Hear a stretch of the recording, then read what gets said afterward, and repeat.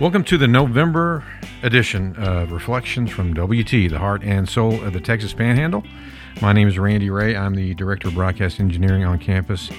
And today I am joined by the 11th President of West Texas A&M, Dr. Walter Wendler, and Regents Professor Royal Brantley.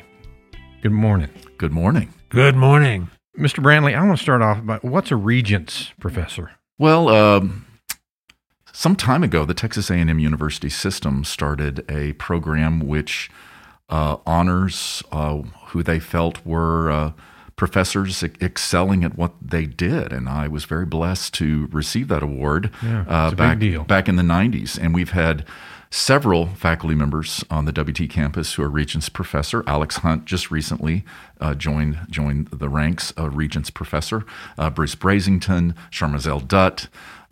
So it was wonderful. Karen and I got to go down to College Station, receive the award, and it was nice that a system office like that would look not just at College Station, but they would look beyond at all of their branch campuses and recognize some people. So it's a nice big medallion. I'm very honored to wear it and to have that title. And there are several others on campus. So and you have you've been with WT. You've worked here since 1984, right? Correct. Yeah. Yeah. Did you go to school here? I did. My undergrad in theater from WT. Graduated in 1980. Yeah. So we were here kind of the same time for a little bit. Yeah. Well, He looks good for his age, doesn't he? Randy? A podcast has many lies, many visual lies. Yeah. Well, I owe you a big thanks because 18 years ago you hired me, so I appreciate that. Well, obviously it was one of the smartest things I've ever done. Did you hear that, Dr. Wendler? Yeah, I heard it, but I'm not believing it. We're all wearing masks, so you can't trust somebody wearing a mask. I mean, Mr. Brantley, the reason we wanted to have you here today is just talk about the odd things we're going through right now and how things have affected you in theater. How has it affected you guys in theater? Wow, it's a really, really long answer. I don't know how much time we have. But let me break it up into two significant answers, one that deals with production and the other one that deals with instruction. I'll start with instruction. We have been incredibly flexible. I think, for example, every class that I teach a performance-based course and I teach a lecture-based course. I always have students on Zoom and I have students in the classroom. So I'm teaching to online students and students in the classroom. At the same time? At the same time. And then there are some students who they have been so ill that we've had to work independently through Zoom to meet certain assignments.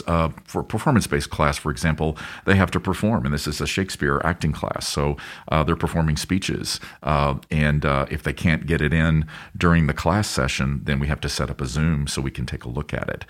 Zoom has certain limitations as far as seeing the entire body, but you can see what the face and the upper body is doing. You can hear, of course, what's going on with the voice. So it's been an interesting tool. So we've adapted. Lecture-based courses are a little more self-evident because they're there and they're listening, and always inevitably they ask questions too. So what's missing is the synergy. I've been teaching so long that I really miss the synergy of all the students there, all probing that same issue in the same way. So we've adapted, and I think it's vital that we do and continue to adapt because every student, their health, the situation, and families come into this too. Families are facing some challenges financially and with their health. Zoom gives the students an opportunity to continue to learn even though they're away. So instruction has gone that way. We continue, of course, with as much face-to-face instruction as we can. We maintain social distancing, masks are worn, the whole business. Production is the other significant answer, and that's really been fascinating. Of course, COVID-19 took the theater world by surprise, and to this date, Broadway is still closed. I didn't know that. Yeah, it's still closed, and they keep putting it off the opening. Because when you produce a Broadway production, you want every seat sold. You can't operate at 25%. You can't operate at 50%. That does not fit the financial formula. So they're not going to open until they can fill those theaters. And who knows when that's going to be? Who knows when that's going to be? And, we'll see what happens. And Royal, as a performer, playing to a house where every fourth seat is occupied is not the same thing as playing to a house. The energy's not there, and you feed off of it. Exactly. Yeah. That shared event, that communion, if you will, that certain theater scholars talk about. You don't have it. Have it. So we were faced with, well, do we even do productions this fall? I think as theater faculty, we collaborate really well, and we always solve problems. And I think we teach our students that theater is problem solving, because inevitably you get a script, it's on paper, and that's chaos. And you bring order to that chaos. But now the extra level of, okay, we're going to do productions, but no live audiences. So what's everybody doing? Well, they have two choices. The rights holders for these productions, some of them totally unprepared for this, and you just can't do that show because they have no digital rights or streaming rights. And those are the two options. Digital means you can record it, you can edit it, you can put it into a package, and then make it available like video on demand for your audiences. Or they have streaming rights. And streaming rights mean you can perform, but it has to be live and it has to be sequential. It's a live performance captured by camera. So this semester, our first production was Vintage Hitchcock, and it streamed live performance. Second production was a musical called Theory of Relativity, and we got digital rights for that. And MassComm was instrumental, Mike McFarland, in helping us put that production together. Filming this in someone's apartment. Students who, in fact, we even had students who were quarantined, and they self-taped their songs or dialogue on their phones and then sent that in. School of Music helped us with their sound recording studio, and we layered all the tracks to the recorded track that we got from the rights holder. So that show was cut up into pieces, filmed, recorded, put back together, and presented as video on demand for our audiences. And then we just closed Caucasian Chalk Circle, which, again, we could only get streaming rights. So we had 2 live performances that were captured by cameras. So for the first show and the last show, we trained our students to operate the cameras. Granted, they don't have the kind of skill that, let's say, a broadcasting student does, but they learned very quickly their role in the production, what they needed to do. Because, again, we got to solve problems, and we want to give our students as many skills as possible. So long answers, but that's what's been going on. Let me ask a question, if you don't mind, Randy. Royal, on the instructional side, this movement to Zoom instruction, or maybe just digital instruction, because it could be a lot of things besides Zoom, but we're it's like a Xerox copy. There's a lot of ways to do Zoom. But the point is, are there any aspects of digital instruction that you think will forever become part of the repertoire of teaching in theater that you wouldn't have thought of? In other words, is in fact necessity the mother of invention? Yes, I think 2 things. I think, first of all, our students, and we started this last spring and it continues to this day, they've had to do a lot of self-taping. Here's your assignment, or let's say it's their jury at the end of the semester. You have to self-tape and upload that.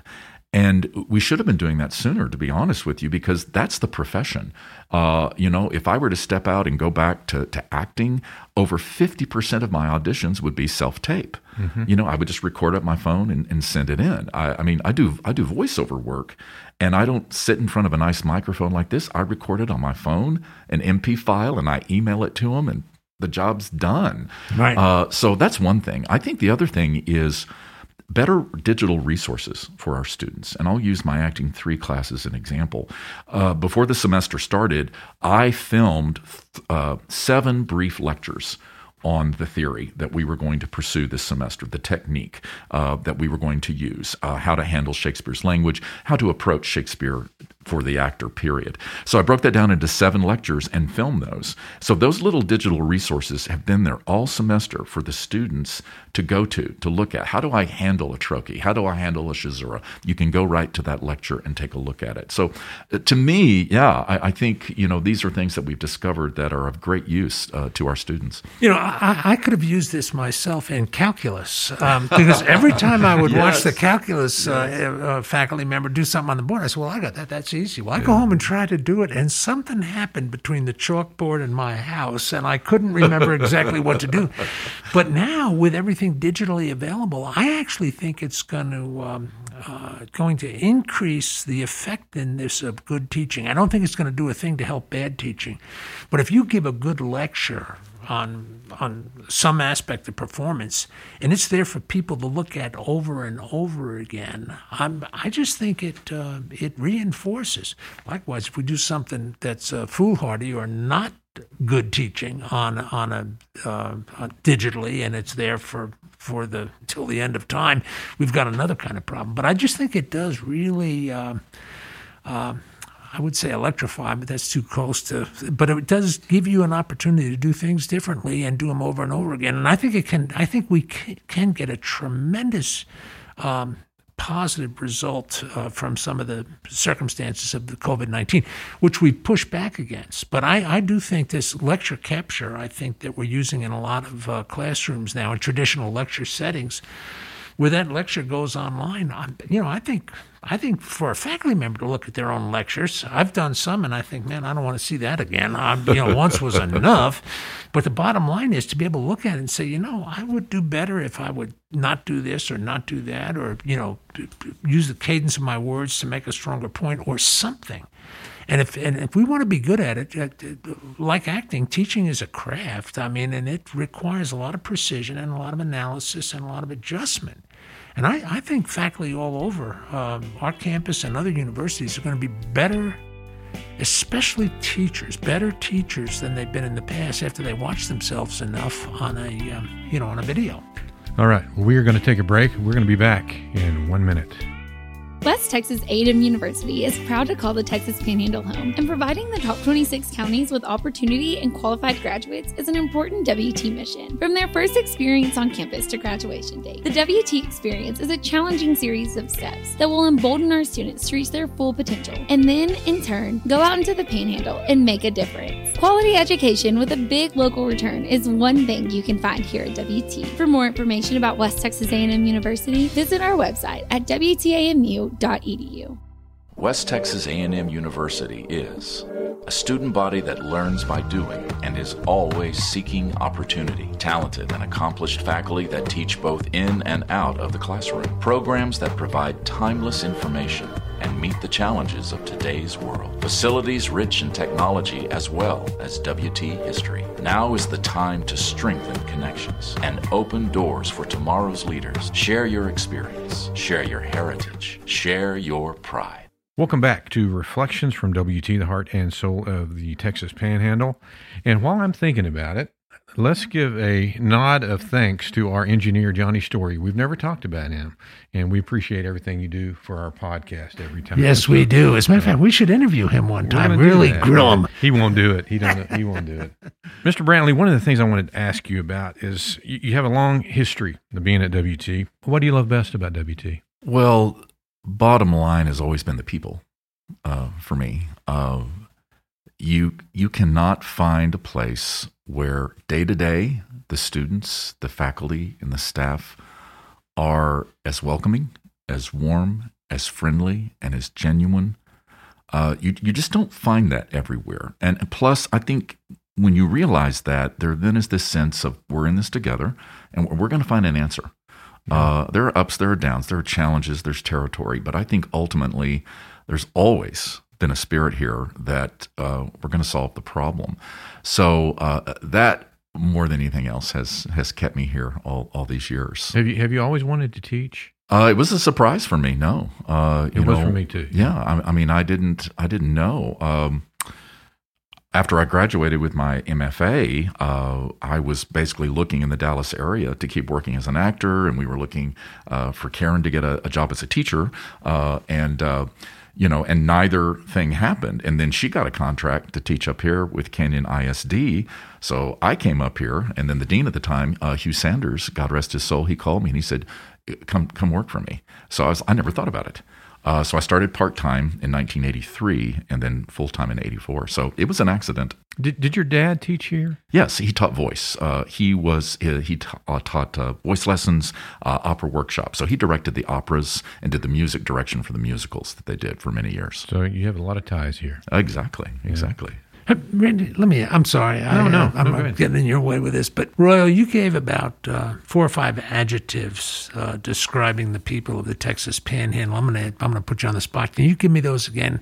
Because there's one that I heard recently that really touched me. So if you'll give me those, I want to. Well, I don't know. Johnny may have to play them back. Right. I think they're warm. They're friendly. They're genuine. And I think. It's just good people. Yes. And I think, a lot of people don't know this, but, I've not always been in show business. I spent 6 years farm and ranch and as an employee, as an old Aggie named Don Olson, and God rest his soul, he taught me so many things. But that's where I really, on a day-to-day basis, go to a co-op. And that's really where you'll discover West Texas. But the people are the same. Right. Those farmers, those ranchers, what they're trying to do, how they're working together, they're very genuine. They're warm, but they've got a goal, and they're going to solve problems. And I think that's where I really stepped out of the theater world and into the world of West Texas. And you see that with people here. Yeah, you do. This is the word I heard the other day, and it was from a source that I wouldn't have kind of assumed it would come from, but it was from a doctor of veterinary medicine, a veterinarian, and a PhD interviewing for a position here on the campus. She was Canadian, came from a small, very sparsely populated area in Alberta North. They were a ranching family. And she said, there's something about the people here that I've discovered that reminds me very much of home. And I said, can you give it to me in a word? And she said, yes. There is authenticity in these people. And I thought, I nodded my head, just like you are. Yeah. Just like you are, Randy. I nodded my head. I said, boy, that's a great word to think about the people of the Panhandle. Because I'm an outsider. I come in and I'm eyes wide open on things here because it's all new to me. And I'm amazed by the character of the people. And everybody says that. And it sounds like just a throwaway, but it's not. It is not. There is this young woman really did, I think, put her finger on it. There's a kind of authenticity about things. And I think you need that to be a problem solver. I think you have to, it means that you're willing to look carefully at what's there and not try to color it or shade it or anything, but just address it somehow. Anyway. Yeah, I think because of the culture of WT and the culture of just the area, I think we generally get closer to our students than maybe a lot of other places do. So I wanted to ask both of you, when you see a student that that you've worked with walk across the stage of graduation, how does that make you feel? Oh gosh, I'm elated. Yeah. I'm elated. And I know there's some people that they don't like going to graduation, and this is why you're getting pushback, and we'll make the segue here. But it's about seeing that person achieve that goal. And I know that I've invested 4 years with that person. And in theater, you do get close because it's not just morning, afternoon. It's also night. It's travel. It's weekends. So you get to know the person that is learning. And when they achieve those goals and then you see them walk across the stage, I'm elated. I'm with you. I love going to graduation. Yeah. For that very reason. We get close to them over here, too. Sure.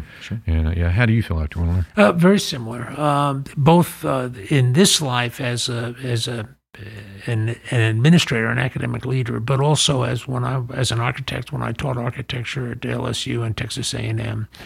And Southern Illinois University, I got close to the students in the same way. You work very closely. It's very tutorial instruction, just like all 3 of our disciplines are similar that way. It's a lot of one-on-one, and you do get close to them. And the concept that the student has attained something that they aspired to, and with a little nudging from you along the way, is tremendously rewarding. It really is rewarding. And you can see it in the faculty at graduation. There is a sense of pride there, and so on and so forth. And, again, you've not so much crafted as you would, as a craftsman would shape a stone or a piece of wood or something, or a canvas or a performance, but you've crafted something or helped craft something here that basically, I don't want to put too fine a point on it to be overly dramatic, but it lives forever.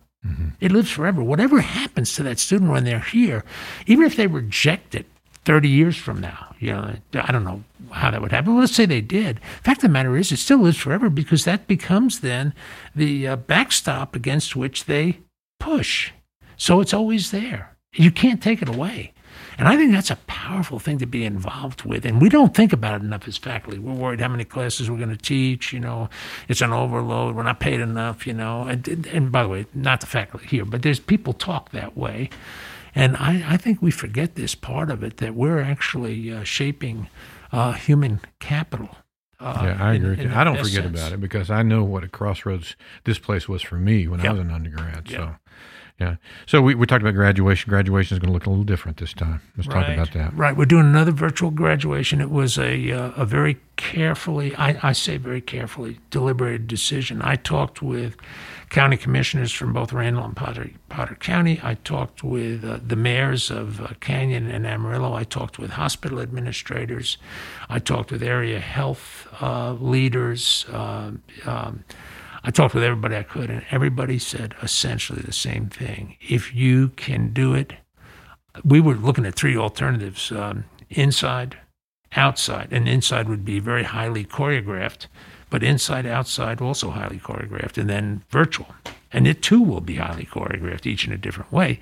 But the bottom line is, they all said, if you were asking me, I would say do a virtual graduation. And, they were prophets because of the spikes in COVID right now. I read a quote in the paper. I'm not even going to repeat it, but it is just a challenge. It's really a challenge right now in this part of Texas. It is. I think that's a wise decision. And I know it's hurtful. I've gotten emails from people, and some, quite frankly, a little bit mean-spirited, like I don't care or I don't understand. I do care and I do understand. But I also, in my role, I have to look after our relationship with the community. And if we expose people in the healthcare community to, I'll say, caseloads and so on that actually stress them beyond the point of being able to respond effectively, who have we served? And, we talk about engagement and serving the community. This is one of the ways we do it. And by the way, this is West Texas. Yeah. Well, I think it's the right decision the way things are right now. Mr. Brantley, a lot of people may not know this about you, but I want to talk a little bit about you've had a character on Star Trek named after you. Let's talk about that for just a second. How did that come about? I didn't know that. Oh, gosh. Well, my middle name is Rugel. It's my mother's maiden name, Rugel. And when I worked in Dallas professionally, I had some good friends that wound up on the West Coast, and they were writers. It was a wonderful thing about that experience. In graduate school, I was exposed to playwrights and writers. And you really can't make too much of a living as a playwright, so they wind up writing for television and film. So Gene Wallande and John Wright have been out in California for quite some time in writing, and they write teleplays, and they got an offer. They pitched an idea to Star Trek Deep Space Nine, which is part of that franchise. So there's a character. He's a war orphan. He's a Cardassian by birth, but Bajorans adopt him and raise him, and his name is Rugel, but they spelled it Rugal instead of El.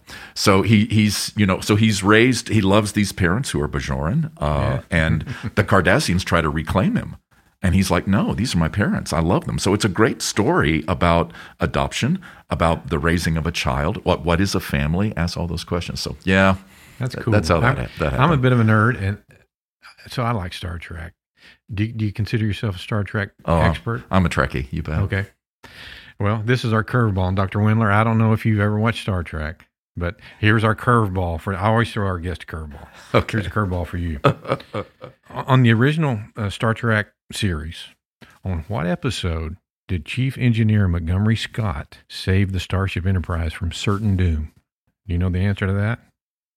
Well, there's like 10. Exactly. That's the answer. Every episode, pretty much. So yeah. that was a softball.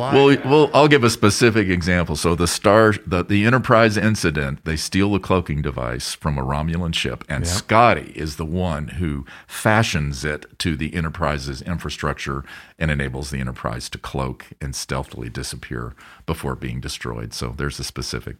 Yeah. Are you a Trekkie at all, Dr. Wendler? Not so much, but I was always a fan of Bones. And, he would use these devices to scan people, and he'd know what was. And then the other night on TV, I see this commercial where you put your 2 fingers on this thing, and it gives you an EKG, and it costs $90. Now, that's no big deal. Bones had one of those 40 years ago. I mean, it's just. Yeah. But I'm not all that much of a. But anyway, I did like Bones. All right. Well, we're going to wrap it up then. Thank you both for joining me today for the November episode of Reflections from WT, the heart and the soul of the Texas Panhandle. Please join us again next time.